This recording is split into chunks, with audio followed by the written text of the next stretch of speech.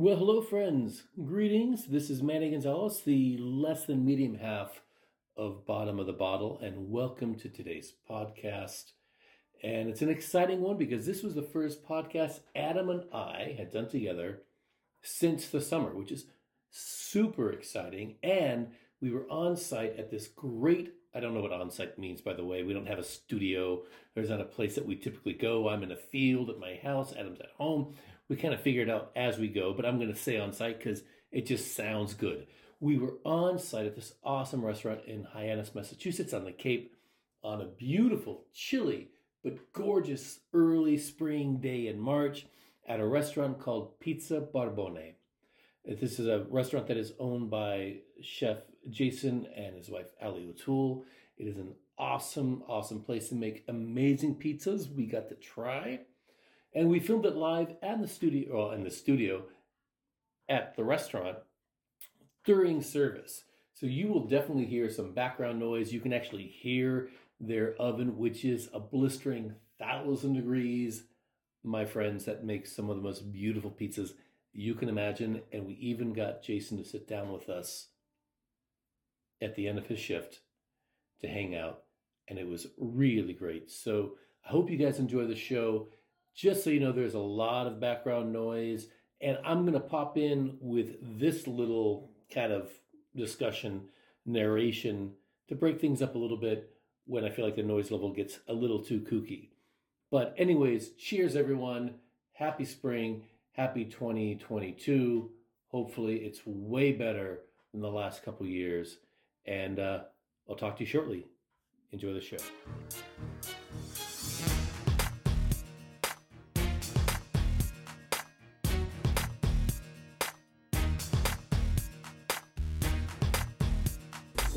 Did you see Mean Girls when it came out? You know, the beginning of the sounds a little bit like a tango to me. It's alright. So this is kind of a weird day because we are in person, which is the first time this has happened since last summer. We are on site at Pizza Barbone in Lower Heights. I might edit that out, I might not. And welcome to Bottom of the Bottle. I'm Manny Gonzalez.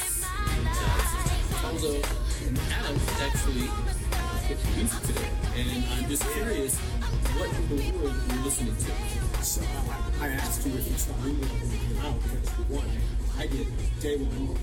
I was in college, so it was matinee. I had to save some money, but I did because Lindsay Lohan was an obsession when I was young enough. And She was good in Freaky Friday. she was. This is her song "Rumors" from her debut album, which was fabulous. You should all listen to it. There's no, Manny has all these sophisticated ideas when he's pairing the wine with the music and so on. I'm much more simple.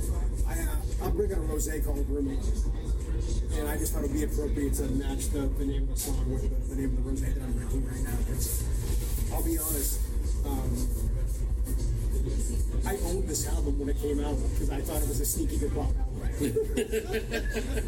And I get to say that now live for the 12 people who listen to hear it and be embarrassed by it.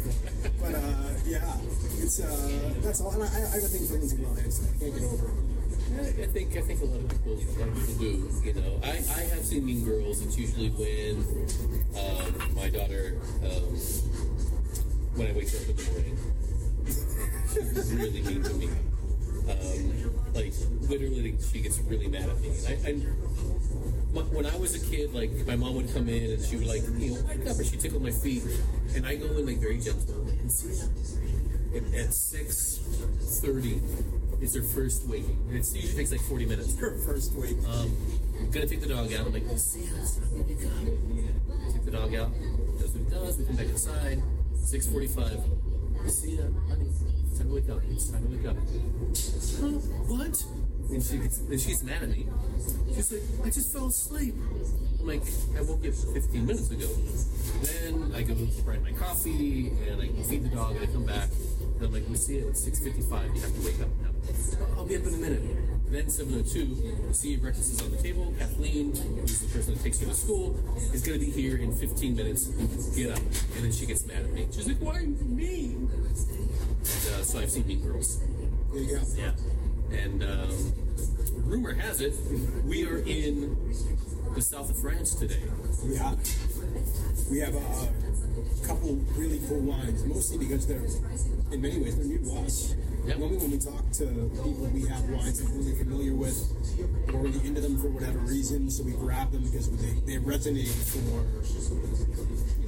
because we have a memory attached to them, or we tried them once already, thought they were great food wines, or great on their own, or whatever. This is more of these are two new wines for us, and just had them, though they'd be cool for us. Yeah, and they still happen to be from the south of France, but on opposite ends of the spectrum. So the rosé that Adam has in front of him, called Rumors from the Côte de Provence, is on the southeastern part of France. And my wine from a wine family called Le Jurel, this is from an appellation called Caberdès, which is all the way on the other side of the south of France, and actually heading close to Bordeaux. And I mentioned earlier, we are at Pizza Barbone. We're going to have, hopefully, at some point, Jason come over and chat with us for a couple minutes. This is an awesome place to make us some pizza. So I'm really excited. So at a certain point, I'm going to stop talking, and I'm going to turn it over to Adam. But, you know, I think Southern French wines, they're always thought of as being these kind of very simple, straightforward, like, you think of your $9 rosé at a restaurant, or you know, a bistro if you're traveling in the south of France. Those simple wines that go in little water cups, which is actually what we're drinking out of today. But this rosé is actually pretty dynamic and really pretty. There's a lot of cool things going on with this rosé. Should we wait a second and do it now? What do we want to do? Let's get into it now. So we did a rosé podcast last year. I don't know how, I can't remember how quickly we got into how rosé is made. But there's three kind of main ways that it's one is you have a white wine base and you pour some red wine into it. Yep. You normally do bubbles, right? You don't see that much with still red, but it does happen. Two, actually four if you want to count the green rosés where they get skin contact. Yeah, that's true, yeah. So, but for this purpose we won't. There is the Saignée method, which is you're making a red wine as you would normally, and you leave some of the juice during maceration off early while it's still pink, take the wine out of that. Or you have the direct press method, which is what Karuma is made, which is the wines get harvested, they pretty much go into a vat right away when they get back to the winery, and you press gently immediately whenever that first and sometimes second pressings are, that initial juice is what you use, and you only really get the contact in that short window of time. And that's why you get all those really light colors in Provence and Aix-en-Provence and so on, because they're really not seeing their skins for an extended period of time at all. As you can tell by, remember, this is actually 2020 to 2021 is not live yet. There's a sample I got in anticipation of 2021, and this might have lightened a little bit, because rosé will do that with time, but really pretty color.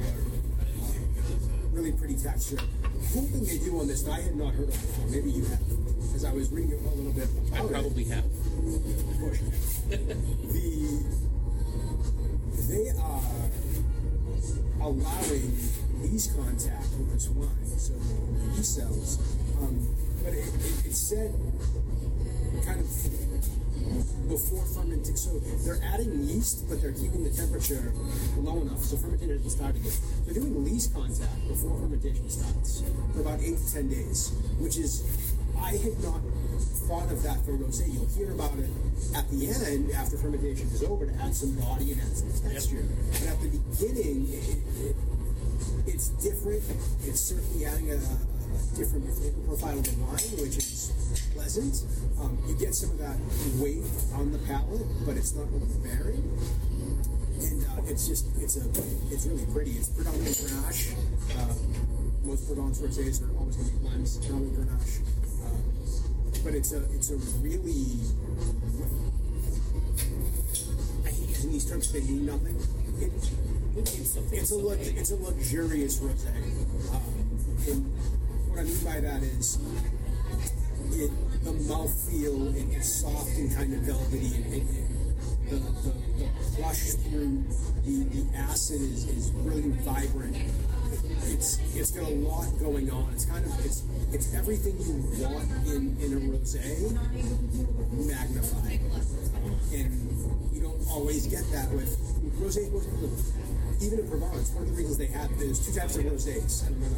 It's aperitif and gastrique. Gastrique is to have with food, aperitif is to have on its own. This kind of works well as both. It's really cool. I'm enjoying it. I'm looking forward to it with pizza that's coming out. I mean, what I think is really cool about rosé and about Provence, we think of rosé now like it's the whole rosé all day culture, and every time I say that, my wife always laughs. She's like, but it's true. It's a thing. Like, and I know everyone knows that Adam is kind of fetish with rosé, and I really enjoy rosé quite a bit. I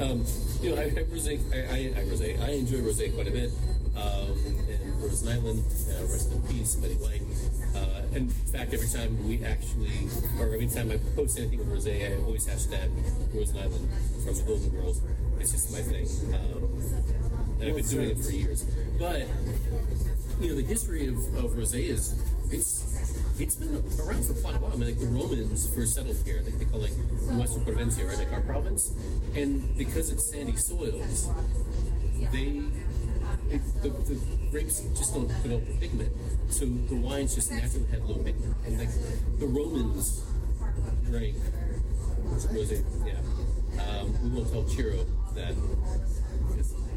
Rosé is not a new thing in Vermont. They've been making rosé for 2,000 years. I mean, depending on who you speak to, because France in many ways is like Italy, the region you're in, they'll argue about who did what first and why and how and so on. Provençal natives will tell you that rosé is the oldest documented still wine in France. Because it's not new. It's what they do. They didn't just make rosé because it was trendy. They've always been rosé. I think there's something really special about the rosés from Provence that are just so different than anywhere else. I mean, so we talked about the Saignée method. You see that in Taval, in the Côtes d'Aron, which is much richer. It looks like cranberry. It has more of a weight of red wine.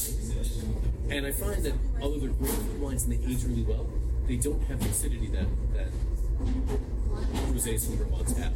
There's a freshness, and I think just that direct press method really creates this beautiful floral quality.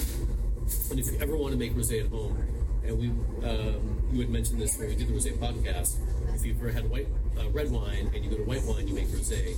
Take Sauvignon Blanc and take a little bit of literally like a spoonful of Grenache based wine. It's gonna taste like the rosé. This is why if Manny ever goes back to managing actual restaurants, you should not eat at his restaurant without a rosé. He did this for a customer once that demanded rosé when they did not have one, which is why he nosed it. Oh yeah, I had someone else looking for White Zinfandel, and we made a rosé, and then we added like a quarter ounce of simple syrup to it, and they drank 3 glasses. And I'm sure they left feeling happy, and they woke up feeling not so great. But that's okay. That's people always say when you go to Europe, when you go to the south of France, you go to Italy, the wines are different there, which is not true. The difference is that you're walking around all day, you're drinking all day, but you're also eating all day long, and you're excited, and your energy level is kind of up here, and I think that forces you kind of to digest faster. And then you do Amaros and all this other stuff, and digestifs that help you digest. But that sweeter wine that I gave her, I'm sure, gave her a bit of a. Well, also too, if you're having, I love that. I had this wine. I was in Provence. We had this wine. Gorgeous, and I came home and it just wasn't as good. Well, when you were in Provence, when you had a cool little cafe with people surrounding you, walking around, all this ambiance and culture and something that you're not used to. When you bought it at home, when you're in your kitchen, with a screaming toddler in the next room and a bill in front of you that you had to pay. Of course it wasn't as tasty. Like that's you're big on this. The terroir is not just the bottle. It's a huge thing. The soil, all that stuff, the weather, all that stuff is a big deal for us.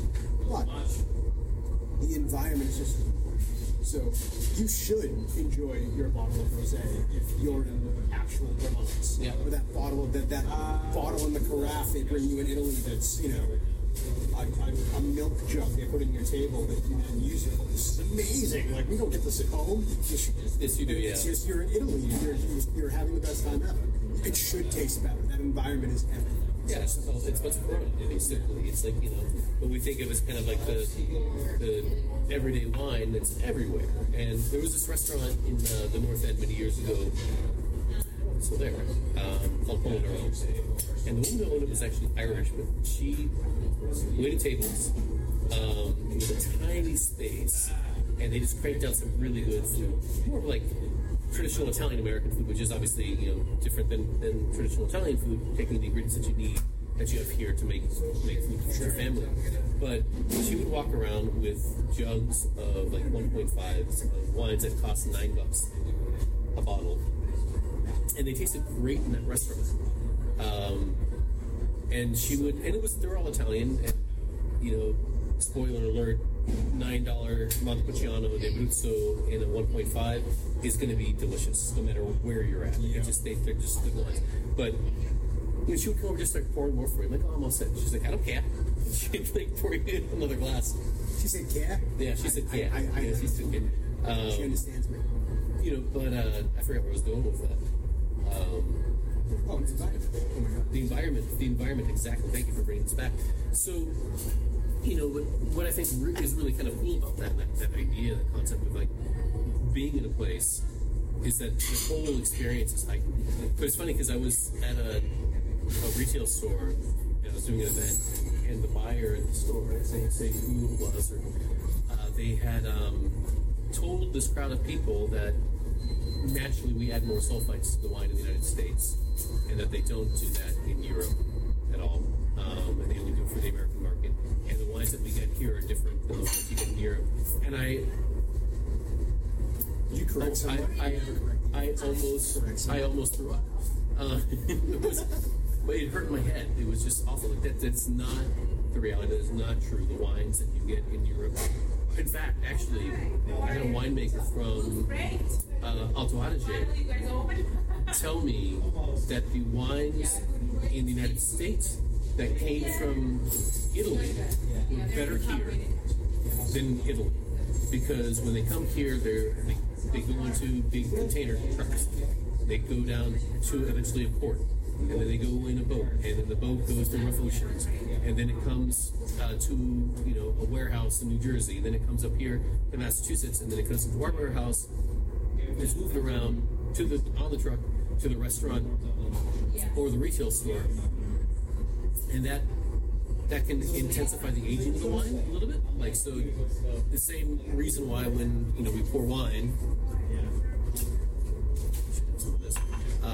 we swirl it, we're adding air to it, right? That's like the whole idea is aerated. And that's exactly what he was saying would happen every single time he came into the United States and he had his wines from the same vintage here. He always preferred them to the wines in Italy because they were late. And in Italy, the wines needed another year or two to actually develop. That's cool. Yeah. That's cool. Yeah, sure. I haven't even gone into sulfites before. As a quick note, so we can get back on this topic for a long time. People with actual sulfite allergy that have a legitimate issue with it. My heart aches for you because there are so many things you can't have.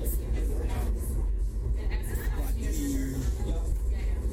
the reason we contain sulfites on the bottle of wine, why it's there, why it became what it became, in many ways was the teetotaler in Congress who wanted to add that stigma to a bottle, and they've got it passed, and it is an additive. And if you do have a sulfite allergy, you should know. So it wasn't a bad idea to do it. But part of the idea was to scare us. I do tastings all the time, and I hear, well, actually, I used to. Maybe I will again now that COVID is kind of hopefully leaving us, not permanently, but we can actually function in society again for a while. That, I can't drink red wine because of sulfites. There's actually less sulfites in the red wines because the skin contact, tannin is a preservative, alcohol is a preservative, acidity is a preservative. You don't need as much. Well, that's what sulfites are there for. They're there to help preserve the wine. It's basically a stabilizing agent for the wine overseas. And the tannin allows you to add less sulfite. There's actually more sulfite in the white wines. So if you're one of those people who thinks, I can't drink red wine because of the sulfites, it's probably not the sulfite, it's something else. That's not to say that you don't have an actual affliction. You do. And I feel bad for you because red wine is gorgeous. But we're looking in the wrong place. And it's important for you to know what that actual place is because it might affect you in other areas as well. Sulfites get a bad rap. And I understand why. But we wouldn't have as many amazing wines as we do have that come from overseas to America without them as the preservative. So there's good and bad in everything. I learned something new today, and because of that, I will probably delete this by accident on the way home. Oh, he will. He's not allowed to learn things from me because he's the expert. Don't forget. No, but it's actually super fascinating. So I was talking to someone last week. Actually, was doing a dinner out at this restaurant in Western Mass. Yeah, we have pizza. It's a place called the Old Inn on the Green in Marlborough, Massachusetts. It was built in 1760, and the dining room has absolutely no electricity. So the dining room is all candlelight, and we're getting some amazing pizzas in front of us. Oh my God! Oh, the pizza has oil on it. I love that. We'll show him. But the dining room is completely lit by candlelight. I had a conversation with someone. They were talking about sulfites and how they were basically bad-mouthing people that are afraid of sulfites. And I said, I agree with you with one exception. I drink a lot of sake. And when I drink sake, I don't get a hangover. I have no idea why. Sure. No clue why. But I do always feel the different next day. I don't know what you think about that, but look, Caleb. Again, it's a thing, right? Like there's a discussion to be had there, but a blanket statement that we're not adding the sulfite when it stays in Italy. No, they are there, right? Yeah, it's naturally occurring too. And that's the thing is the idea of a pure sulfite-free wine. That's not natural. So the thing about there's natural wine. We've talked about it before. There is in the fermentation process, sulfites will naturally sprout. So if you were then removing the sulfite from the wine, it's not really natural anymore. Because you're doing something to remove the sulfite from the wine. So we should show these men before we put them down. So yeah. Is this the pistachio one? I believe it is, yes. So and we have pepperoni and hot honey. So Pizza Barbone is this fabulous Neapolitan pizza place in Hyannis. If any of you, I know, apparently we're really hot in Germany. We love all of you. Like, you're fabulous. But if you're ever, vacation to Cape Cod and you come to Hyannis, Pizza Barbone is absolutely fabulous. Neapolitan style pizza. They have an oven that gets to 1,000 degrees over there. We were actually going to shoot where you could see the oven, but the noise from the oven was too loud, so we had to come to a different spot in the restaurant. Husband and wife team, Jason and Ali O'Toole, absolutely fabulous. Actually, young Clark, who at this point he might be 6, he's about the same age as my son. Just a fabulous family, just doing amazing things. Oh my God! Oh yeah, it's fantastic. Oh my God. And like these guys are dedicated to their pie. I'm not kidding. So if you're doing takeout and you're driving more than 15 minutes because it's a 1,000-degree oven and it's gonna cool, and you're doing takeout, what they will tell you is, let us know that when you order. We will 4/5 of the way bake it, and we won't cut it. So when you get home, pop it in a 425-degree oven for like 3 minutes, and it'll finish cooking, pull it out, then cut it, and it'll be just like you made it in our oven. Because if they cut it and cook it fully, you bring it home and you put it in the oven, it'll burn some more, it'll dry out a little bit, it won't be as good. So they are dedicated. And just as an aside, because my son has a dairy thing, he can't have dairy. These guys make their own dairy-free cashew-based cheese in-house, and they have the best gluten-free dough I've ever had. Because my wife at one point thought she had gluten intolerance and was not doing it. So to the point where when I brought a pizza home and she ate it, she yelled at me because I gave her the wrong one. Because it had to have had gluten in the crust. Like, no, that's the so family-friendly, allergy-friendly stuff's just awesome. And they just brought us pizza, so I'm going to stop talking now so I can eat. Yeah, no, go for it. No, this is really good. I wish I didn't eat all those Snickers on the right over here because I was like so hungry this morning. I'm so going to eat this. This is incredible. My only regret is that I live about an hour and a half from here, so this is probably one of the only times in the near future I'll be able to actually have this. But this is like really, I might even take the drive down just to have this. It's really good. Or spend more time on the cake. See, I'll start calling Carrie and Ryan and tell them to take me around places just so I can come here. So Adam is stuffing his face like a monster. Yeah. I'm going to talk about my wine. This is a new wine into the American market. This is from a winery called La Jurelle, and this family dates back to 1620. So they're celebrating their 402nd year anniversary as a winery. But they're having their 400th anniversary party this year because of COVID. And the backstory is that I guess not the most romantic story, but the tax collector for King Louis was this guy La Jurelle and acquired some money. But then founded this estate in this small little appellation. And actually, there's a picture of him. I might have it in my bag or it's in my car. I'll show you later. He looks like Brian May from Queen. Like his wig was like huge and curly and went down to way past his shoulders. So every time I was working with a gentleman from the importer this past week, and every time we go into an account, he would show the picture. I'm like, Brian May, it's Brian May from Queen. That's awesome. But they settled in this small little area called Cabardès. Cabardès is this obscure appellation in the south of France in the area called the Languedoc, which Languedoc means, like, literally, I think it translates for the language of water. Because the dialect in this area was very different than the people in the Parisian dialect. And so there's a different dialect for the people there. And they have it, I forget what it's called, it's like Lang something else. This is a unique appellation because it is somewhere in between the Bordeaux region, which is Merlot, Cabernet Sauvignon, Cabernet Franc, Petit Verdot, and the they're passing out the pizza. He doesn't knock the mic over. And the Languedoc region. So, as a rule, so it's high altitude. This is their first estate called Chateau Pénitier. So it's a 400-year-old estate. It's all estate fruit.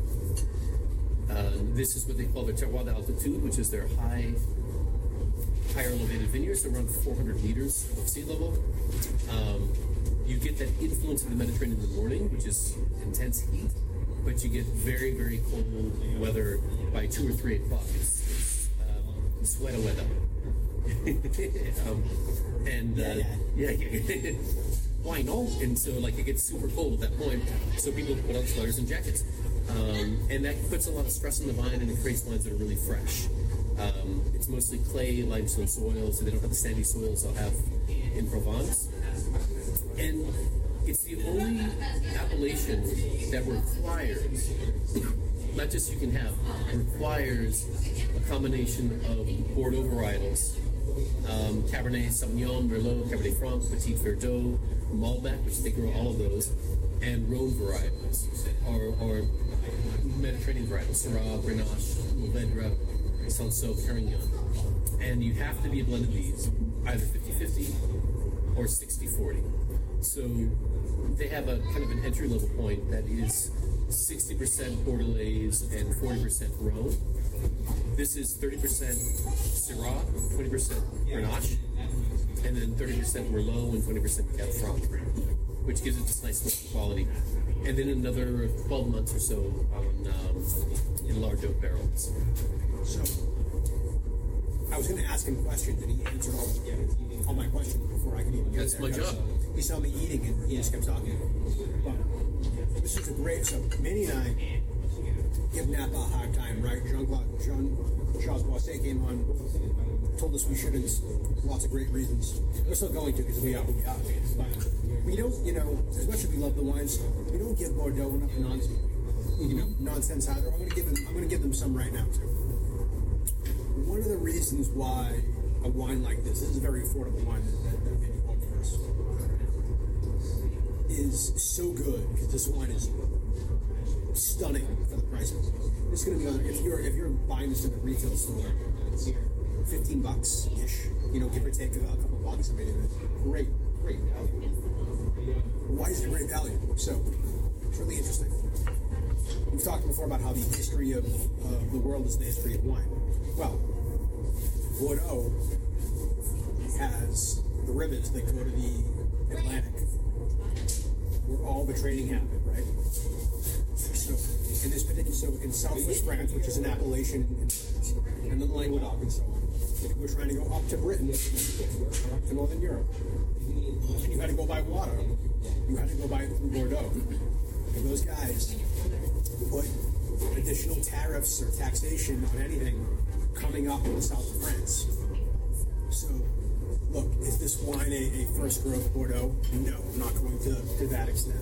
But there's some phenomenal quality wines in southwest France, in this area, in the Languedoc, in Roussillon as well, that haven't gained the prestige and therefore have not gained the price tag that similar quality wines in Bordeaux might have gotten, because Bordeaux controlled the trade route and therefore helped control exposure and pricing. So you can find a lot of phenomenal values in Languedoc, southwest France. Yeah. So this was, because we were talking about one of the wines earlier, this would actually be more like 20, 25. But even that wine, we were showing it this week, different restaurants, different retail stores, small retail stores, and we sold out of it because it's just such an amazing value. But I lost it. Oh, I had this. Oh, so even with Bordeaux, with those chateaus like Lafite, Latour, the first growths, what we call them, which was this was something that maybe we'll do a Bordeaux podcast, but it basically was like because it is an important, like, I'm not going to throw Bordeaux shade, it is an important appellation. I do like the wines of Bordeaux, but they are overvalued, I would say, for about, at least, there's a lot of good affordable Bordeaux, but when you get to that $40, $50, $60 bottle, you're paying a lot for a name. So in 1855, Napoleon III had this, it was like the Expedition de Paris. It was basically like a World's Fair for the French. Basically to help bolster enthusiasm in French culture, because imagine the French people not feeling proud. But they were not, what? I know, they were not feeling. That's a thing? They were not feeling proud at the point, right? There was, people were disillusioned. And so he said, we're going to have this big fair, and everyone's going to get super excited about French things. And so they contacted these wineries in Bordeaux, specifically wineries in an area called the Medoc, which is what we call the left bank of the Grande River, which is more Cabernet-based wines, typically. The right bank is more Merlot-based. they only asked wineries from the Meadows to come. And Aubryon, which is actually a little further south. But because it was such a famous wine, like Thomas Jefferson used to greet people with a glass of Aubryon in one hand with no shoes, because he wanted to be a man of the people, drinking one of the most prestigious wines in the world. Nice try. While owning slaves. Yeah, exactly. Nice try. Nice try. But anyways, like, they basically were asked to send in, like, I think 5 cases of wine from these chateaus, and it wasn't a panel where they were judging the taste of the wine as much as the market value of the wine. And so the classification system was really based on, at that point in 1855, how expensive those wines were. And that changed, I think, the dynamic within Bordeaux. You can go to a winery in Burgundy. Actually, Nicolas Laugerel apparently is a fanatic about soils. And although he is a marquis in France, he goes into the vineyards. He gets his hands, in shit. He travels coach. Apparently, when he travels coach. He doesn't have to. He can probably buy the plane. But he travels coach because he wants to be with people, and doesn't want to isolate himself from people, which I think is pretty cool. But so here. You go out, the vignerons are farmers. You go to Côte de France, the vignerons are farmers. You go to Burgundy, the vignerons are farmers. Imagine Jean-Charles Boisset with, like, giant boots to go slop around in mud, but he would. He told us that he shaves his legs for Pichage, and it's the only time his wife will touch his legs, apparently. But in Bordeaux, you go to the door and, like, tweed suits. It's a very different mentality. And so here, I think you get some of the characteristics of Bordeaux, but you get the generosity of fruit from the south of France, which I think makes it super enjoyable. It's a pretty wine. So we actually had the chance to try these. Let's see what. It was September. Oh, it was a while ago. Yeah. And I happened to just come into the. Again, if you've listened to us before, Manny and I work for a distributor, for wholesale. I was in the office. He's like, "Hey, you here? Come taste these wines. We might be getting them." I think I told you, if you're in the office, come down to the office. I think that's what I said. Oh, that's right. Yeah. And hey, we're trying wine. Okay, cool, great, let's do it. And I was so impressed with the spread that we got. It's so we're creatures of habit, right? We love to find something. There's a reason chains exist, because we're creatures of habit. We want to know that when we walk into restaurant X, that the steak that we order is going to be the exact same steak that we had the last time we came. Or if it's more of a casual dining experience, the French fry that we got is going to be the exact same as the one that we had 2 states over, and that's okay. There's a lot to be said for that. We want that in our wine too, in many instances, because you want to know when you buy something that's going to be good. And one of the hot pots of buying over a wine, it's also one of the reasons many I love over wine, is vintage to vintage, plot to plot, it's going to be different. And when you find a producer like this that is committed to quality, yeah, you might not like everything they do, but you're never going to be offended by one of their wines, which is really important. Is that there's a big difference between I'll drink this, but it's not for me, and that's bad. And you can find a lot of these cool values that change up and are different and are fun and unique without spending that high dime by seeking out Languedoc wines, Roussillon wines, Southwest France wines. If you can find them, Provençal, I'm drinking rosé today, but there are whites and reds from Provence that are absolutely beautiful. You can find these things in the little hidden gems that you can come back to you probably won't get the consistency vintage after vintage, but that's part of the fun. And again, the quality's there. So it might be different, but you're not going to be offended by it. So you can still appreciate it for what it is. And then, I have to wait the next minute. It's not a $100 Bordeaux or a $200 Burgundy. Or, you buy a $200 Chassagne Montrachet, you're going to be a little disappointed if it's not what you wanted it to be, right? Yeah, absolutely. If you buy a $25 bottle of White Provence, that's not what I wanted, but it's still good. Yeah, exactly. And I think that one of the cool things is that even with those wines that are more expensive, that in areas that are at very challenging climates like Burgundy, which is, I had lunch with Frédéric Badier on Monday, who's the winemaker for Louis Jadot.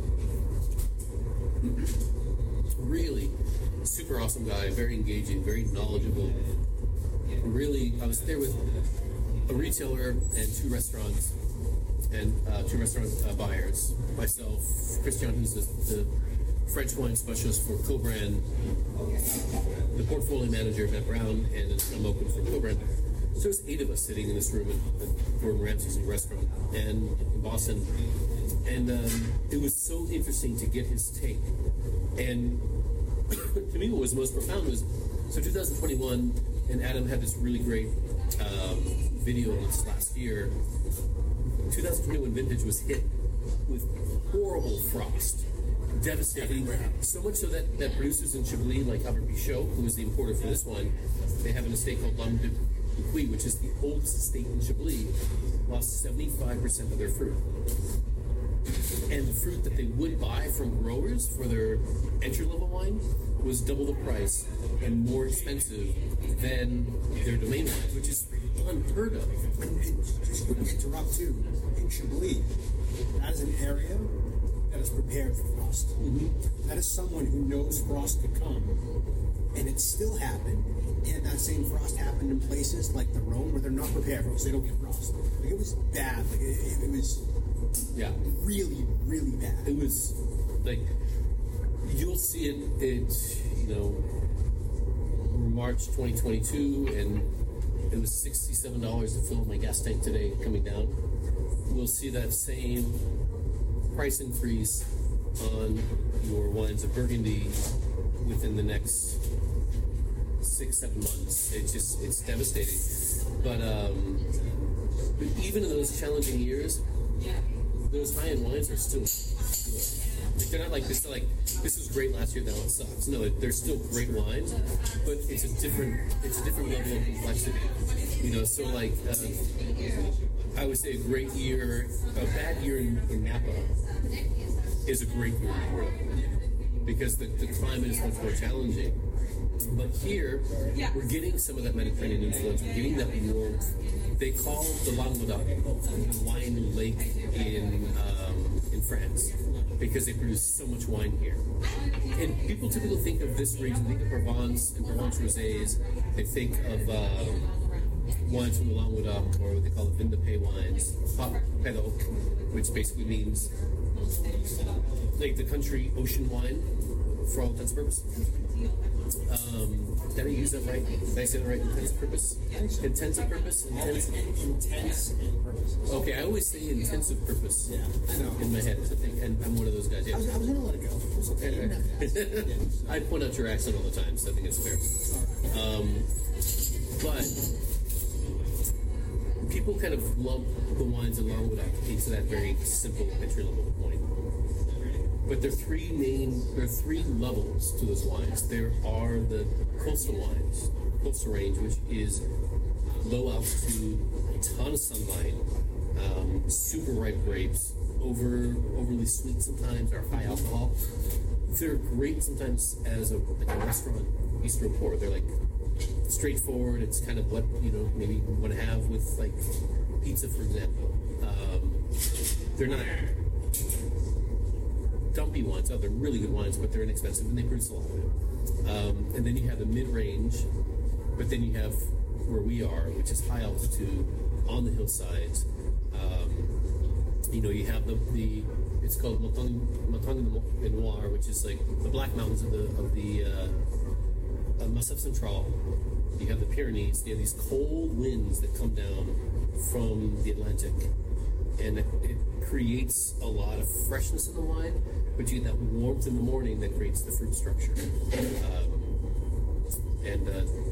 This to me was one of the big surprises. I instinctually call it, instead of Cover This, I call it Cardi B, but instead of an WAAP,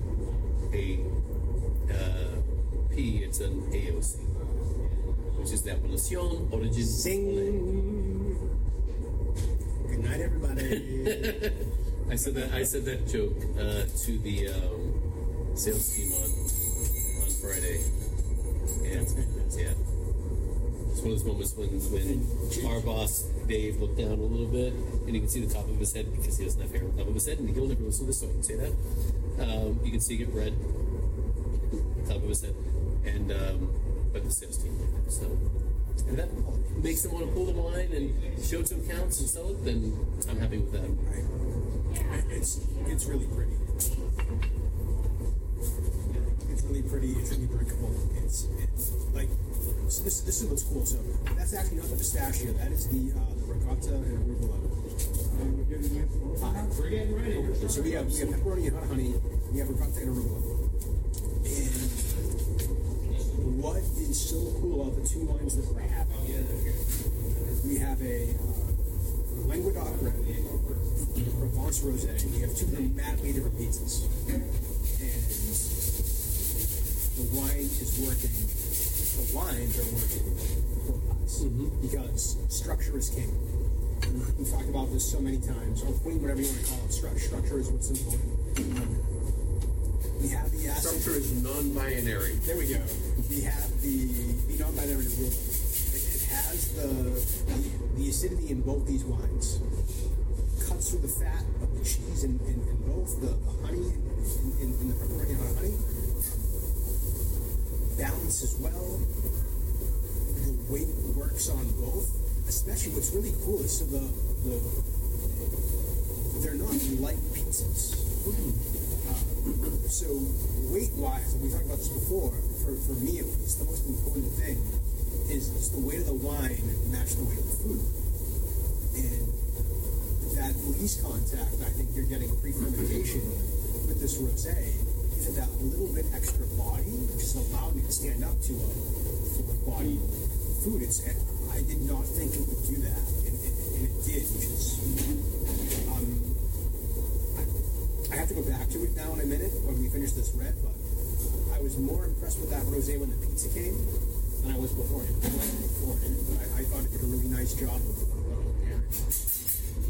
And just the things that surprise you, the rules for pairing wine with food.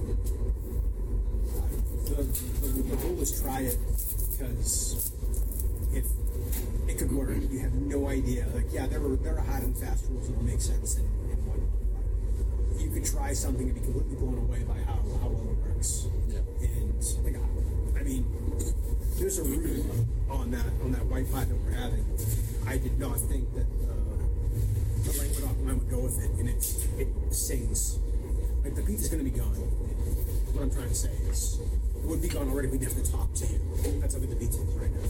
I'm working on it right now. I know. I am too. But I mean, you're so right. Like, and you had said this when we did our Glorious Harmonious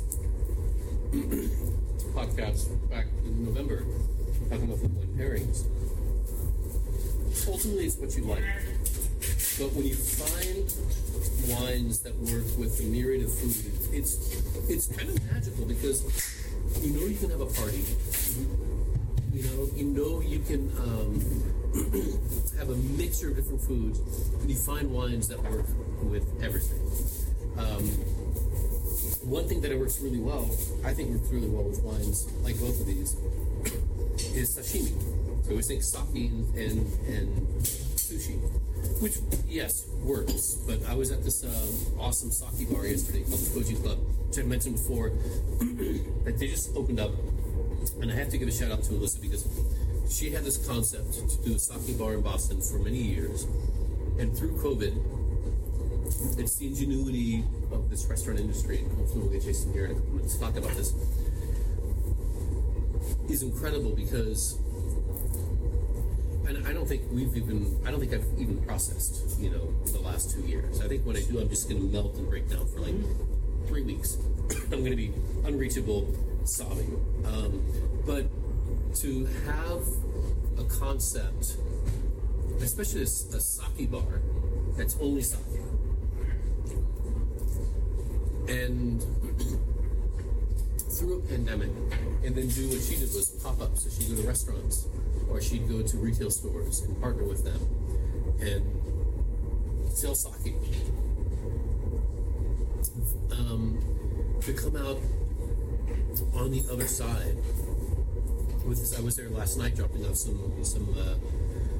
a case of sake and was tasting on a couple different things, and I told her, like, it's just it's incredible. It's a testament to the ingenuity, to the care in what, I'm going to get all metaphysical or emotional. Do it, man. I'm the one who normally does that. So I know. Please go right ahead. No, but like to come out on the other side and have this great concept. We're in this restaurant now here in Hyannis that has been to go only for 2 years. Jason has had a food truck and does parties. And I was talking to Jen Cole, who works with us, who had they did her 50th birthday party, which I'm assuming was just. I'm assuming it was just 10 years from now. So it's in the future. It was a band party. Yeah, That's right. And she was like, they made like 50 pizzas in 10 minutes, and it was just absolutely incredible. And like that innovation of dealing with a terrible situation and creating and recreating, redevelopment is inspiring. Where I was going with that was sushi and wine is actually great, but these, and specifically these wines with sushi, because of the minerality, because of the acidity, is something that would work really well. So you don't always have to be pigeonholed into like, I'm having Italian food, I have to have Italian wine. I had pasta last night, and we drank a wine from Minevois.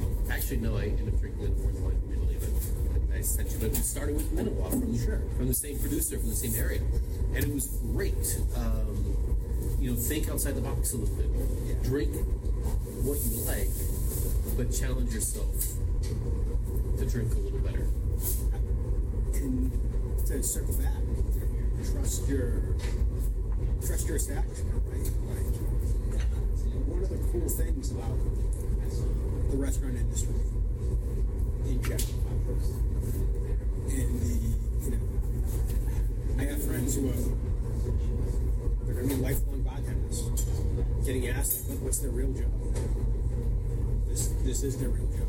And we don't view it that way. It's different, but service is their job. Like, making your night special, meeting new people, making their night special, giving them a memorable experience, making their evening, whatever it is, their job. We don't sell the wine, but this was before he sold the wine. Joe Carr tells a story every time he does a wine event. Joe lives on Cape, great guy. Used to work with our president when they were both a different company. And told the story about how one of the nights he was somming in a restaurant. This guy walked in, fancy restaurant, Joe was a sawman. And the guy walked in without a sport coat. It was a requirement. The guy's just like sweating bullets. Joe comes over and goes, "You need a sport coat. You got an extra one in the office. It won't fit you, but you can get to the table once they take it off." Isn't a sport coat, right? The guy sits down. Hand of the wine list, looking at it. Clearly knows nothing about what he's doing, which happens a lot. Like, it's tough to look at a wine list and start doing what you're doing. And so Joe came over, and the gentleman at the table pointed to the cheapest bottle of wine in the menu and said, "How is this?" And Joe, being who he is and committed to service, goes, "That's a fabulous selection." And right back with it. Came over, did this whole song and dance for them because he knew the guy was nervous and whatnot. And left the table, came back, the guy was a nervous wreck. He was proposing to his girlfriend that night. And he was a complete punk. Couldn't afford the spoke toy, didn't know about the wine. But because that restaurant was committed to the experience, giving those people a memorable evening, those two don't remember it was the cheapest bottle of menu on wine on the menu, because it's there. It's providing that service and lifting you up and making us all feel special. Those are the restaurants you should hold on to and keep to. Well, and who selected that one? It was the song. It was the beverage director, right? They were like, all right, this is a great value, and I want to give a value to my customers. And they're only going to put that wine, they should, not always, they should only put that wine on if they believe in it. I used to run restaurants, once upon a time, as Adam was mentioning, don't drink my rosés, but, I had wines that were inexpensive, and they were not bad wines. They were what they should be. To me, there are certain wines that should be like I would always call them the wedding wines. Go to a wedding, the wine should be non-offensive. It should speak of its varietal. It should be pleasant, enjoyable, but not take away from the conversation. If you're thrown down and you're getting a bottle of wine that is $1,000 or which they're out there, or $500 or $150 or whatever, out of your price range, or I'm going to treat myself, I can't really afford it, but I'm going to do it, then you got to stop and listen to that one, because it's a broader experience, not just of the wine itself, but how hard you work. We all work really hard.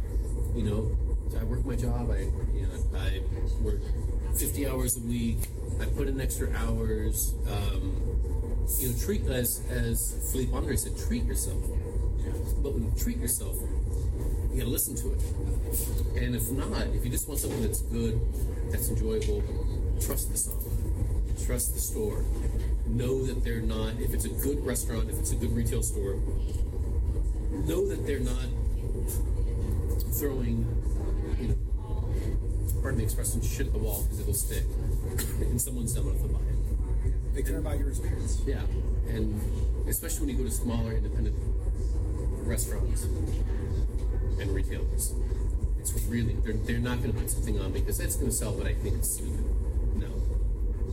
Jason is never going to do that with any of the food or any. We just tasted a bunch of cocktails with Jason, and he's not going to put anything on that he doesn't believe in. Absolutely not. He tells you when he doesn't like something. Mm-hmm. And the menu is small. The menu's small because there's a place for places that have a menu that is 9 pages long. I like those places. I especially like them when I've had too much to drink in college, and I can Uber to them. But really, there is the menu here is small because this is what I do. I'm going to do it well every single time. That doesn't mean that it doesn't change. And you showcase different skills and different style of pizzas and appetizers and specials. So, but it's not going to get so big that what comes out isn't something that you would serve for a stand. Yeah. And it's going to be good when you see the owner and the chef, when you walk into the restaurant, spackling things, which is actually what he's doing now. He's cleaning the floor. And I guess I'm going to go ask him in a second if he can come up with a few minutes and chat with us. But I think that's special. Would I be able to get the pizza that's either not cooked or like halfway? So what we do is, like, if you're a regular customer and you're going to take it home, what we do, It's an hour and a half drive. See, when you put in the order, if it's online, you do a par bake. So we'll be like 90% of the way there. We'll leave if it's a pizza that has toppings like arugula, vinaigrette, all that stuff will be on this side. So when you get home, it'll be uncut as well. So you get home, pop your oven on 500 and throw it in the oven for 3 minutes. That's it. Take it out, cut it, and top it just as we do. And it's very close to having it come out of the oven here. And that's what, a lot of people do. And we have a little infographic that we send a lot of times with all of our pizzas. It tells a little bit about the style of pizza, about our restaurant, but then also about how to reheat or, if you want to have your pizza par cooked.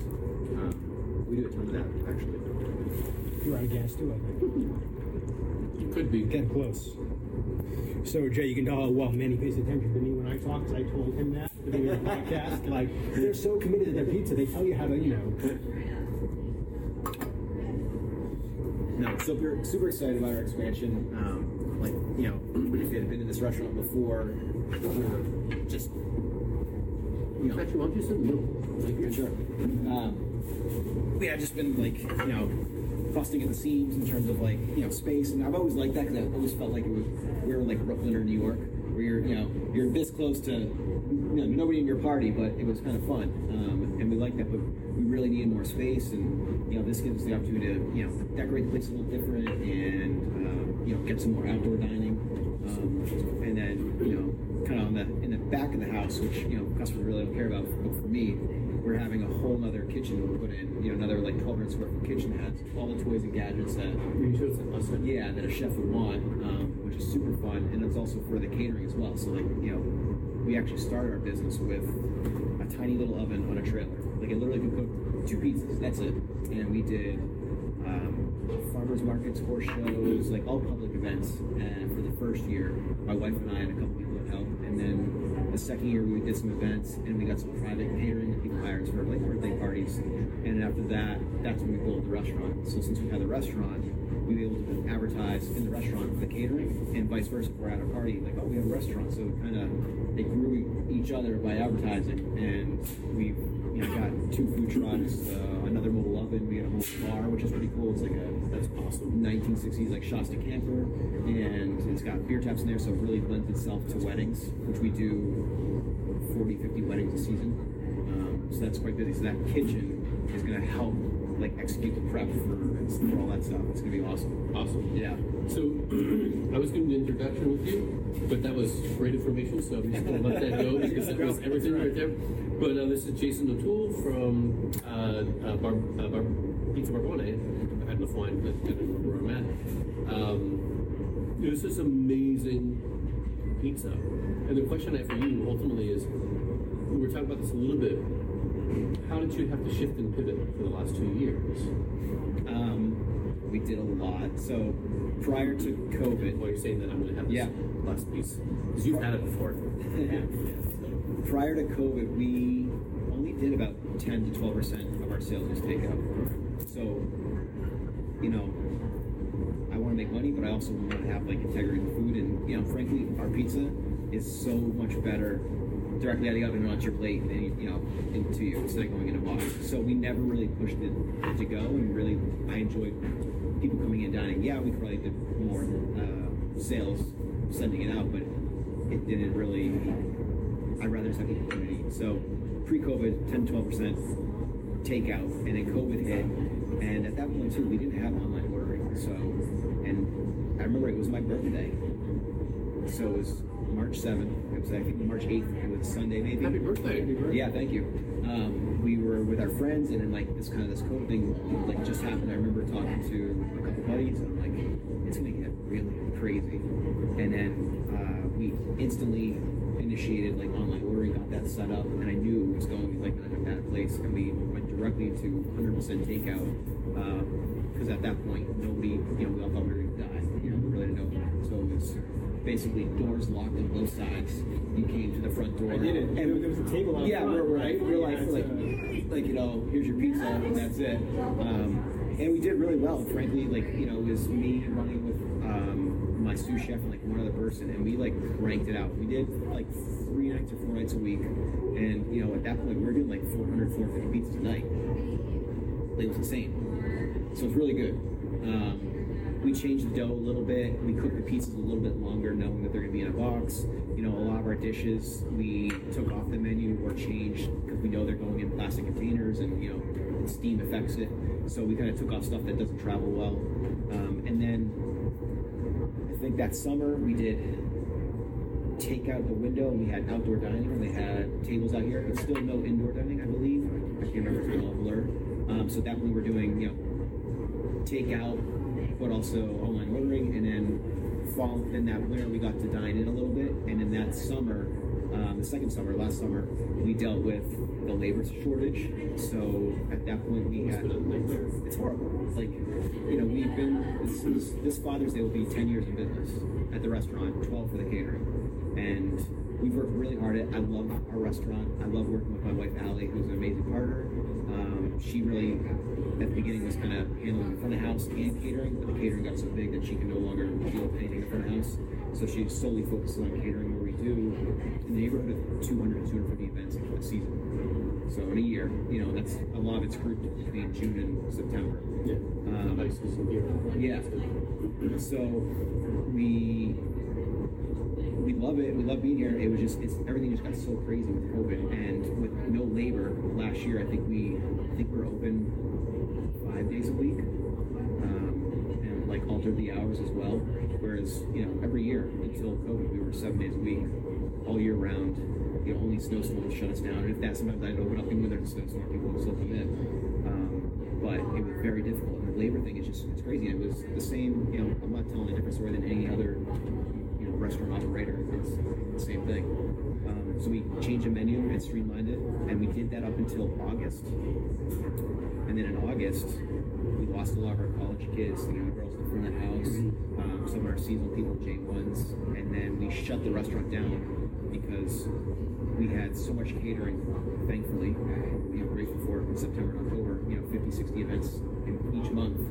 We didn't have enough staff to do those, which are commitments, and they're like big events. We have to be there and also do the restaurant. So we decided, just do the catering and then focus on this expansion, which, like everything else, started later than it should have, taken longer than it should have, costing 4 times as much. But it's not anything different than anybody's going through. So I'm not trying to say like, what was me. Yeah, but like, it's your experience, though, right? Like, yeah. It's How I find this fascinating. How have the customers been with you guys? Are you getting a lot of the angry, my pizza was soggy when I got home? You're always going to have some of that. You had that when you were open time anyway. Yeah, we always had that. Like I can tell, like people have they been understanding, or have they been? I think they've been all right. Maybe last year when we had some people coming in and dining, there was some instances where people get flack to some of our front of house, especially like we employ last year. Part of my biggest hiring was 14 to 16-year-olds, and they were amazing. Like they were awesome. I did this online job interview, job fair, and we hired a bunch of girls in the front house that did busing and hostessing, and a bunch of boys that were in the back house that did dishwashing. Some of them I didn't think they could even like lift up a glass rack. They were like so like tiny, but they had like the girls had great attitudes, great smiles, were like personal to the customers. The boys in the back, like they hustled out. Like one night we lost power and they're like let's just wash dishes by hand. I'm like, all right, they took the initiative. Yeah, and it was awesome. So having them was great, but like some of the customers would give some of those girls a tough time. And as a like an operator and like a dad, now I also feel responsible for like the younger people working for me. Yeah. So like I get very defensive. Like we do not take any you should shit from no, it's like for all the time. And like you shouldn't. And like they say the customer's always right, but if you're like yelling at a 15-year-old, like there's no way. I remember I was working at this restaurant in Somerville, and I had I was the GM, and I had the assistant manager, AGM, go work with the hosts, who were all 19, 18-year-old, and girls. I was like, you need to be up there with them. So she's kind of like, no, they're like, people are getting angry. I got to do X, Y, and Z. I have to have X, but I need you up there because we have to do the buffer. She's like, well, it's their job to take that. I'm like, no, it's our job as managers to take that. Yeah. Or it's not our job, but it's part of the job. This is an 18-year-old, just finishing high school, young woman. It's her first real job, and she's dealing with someone who is 30 years older than her, younger, because they have to wait. No, it's not. But it's awesome that it's a lot of people don't. Oh, yeah, good deal with it. We need the money. No, I don't. there's plenty of business, and like we've had instances where people give us a time like just leave, like we don't need your business here. And plus, like I said, I feel like a real responsibility to the young people who work for us. And we actually like email the parents of all the kids that work for us, kind of introduce ourselves if they're new employees, let them know about us. That's cool. People know restaurant businesses, there's usually, drugs and alcohol going on. We don't do any of there's none of that at our restaurant. Like, there's no shift drinks at the end of the service. This is a business place, and I want people to, parents to know that their kids are here, not worried about something going on in that kitchen or something like that. So I feel like a real responsibility. I can speak to this actually. 'Cause I did something when I was a sales rep. I did a little tasting here after hours. That's when everyone was going to be here, and you had someone who was not up to snuff. I remember correctly. We ended at like 10 o'clock. You walked the young woman out to her car because you wanted to make sure she was safe. She was alone. Make sure she was safe. Got her in her car, or her cab, or whatever it was. I don't think it was a car. Yeah. And I was a cab. Got her in the cab. Rolled the window down and said, "I'll have your last paycheck." And that was because we don't do that. Yeah. One is it's my livelihood. I've worked all my life to have this place, and I don't need something that can take away from me. But yeah, we run like a really, I love it. We run a really solid business, and we love the people that work for us. Like, once you come into our family, you're part of the family. We'll do anything for you. I think if you'd ask anybody that works for us, they'd say the same. And now we have a small child, 5-year-old, and he comes to the restaurant, so I want to be a place where he can come in too, and everybody's fine with having a little guy running around. And I was telling the story before you popped on that I remember when Clark was born. It was 4th of July. It was around 4th of July, Yeah. And you forgot to order wine, and you called me the Friday of 4th of July weekend. You're like, "Adam, I forgot to order wine. Oh my God!" Like, you were having but you were all broken up because you forgot to order wine over worry about your kid. Like, your wife and your child is more important. You did the right thing. Just tell me what you need. We'll figure it out. But yeah, it was just that. But the reaction was the restaurant doesn't know. Those kids don't know. Right. That this isn't there. Can you help? And it just speaks to what you were just saying. I'm not in that moment, or this amazing moment, your child being born. Yeah. I can't abandon the 10 people who are watching the restaurant for me. I have to have this life-changing. Yeah, it's why we would say this is our first baby. Yeah. I will say that was a very unique experience having our child, because he's very healthy, but it went wrong during birth, and we ended up having to go to NICU for 2 weeks up in Tufts, which those nurses and doctors are amazing. And at that point in my career, I never really let anything go. As a chef, I had to be here every day. I had to cook probably 90% of pizzas, and I never really let go of the reins. A little bit of a control freak. Yeah. That's most chefs. It's not a bad thing, right? I think when you own it, it's not a bad thing. Yeah. But then I basically was like, listen, I called up my sous chef, the guy that was under him, another guy, and I'm like, I'm not coming back for 2 weeks. I don't know when I'm coming back, so just do what you gotta do. And they all stepped up and slated. It was. It's a testament to, I think, two things. I think them as individuals, and not to take away from individuals at all, but also when you give, and I used to believe this wholeheartedly when running restaurants, when you give your employees agency, when you give them ownership, they don't disappoint. Right. They really, once in a while you have 1 or 2 people, but they really don't disappoint. But it's hard for people to do that. That was a serious pivoting point in my career when that happened. I know it was the worst thing that could ever happen to us, but then, and he's fine, but then the best thing for the business to see okay, I don't have to be here every single day. But probably also the best thing for you and for your family. Yeah. Too. Absolutely. You got to be home. You can be home and know that you have people that not just have your back, but they have the back of every person sitting down. Exactly. Yeah. So when is the reopening? We're hoping for April 1st, first week of April. There's, we're kind of finishing up some decor. We're waiting on some materials, some things, and just like everybody else, like there's supposed to be a round table right here. That's what the chairs are in a circle. So there's some things That that you guys are having a say on something. so we're getting close. It's looking really good. Like I'm super proud of everybody that's been working on it and doing a good job. But it's gonna be awesome when it reopens. And like we just want to be like ready to go for the summer. It's gonna be a banner summer. If you're that rentals are basically rented.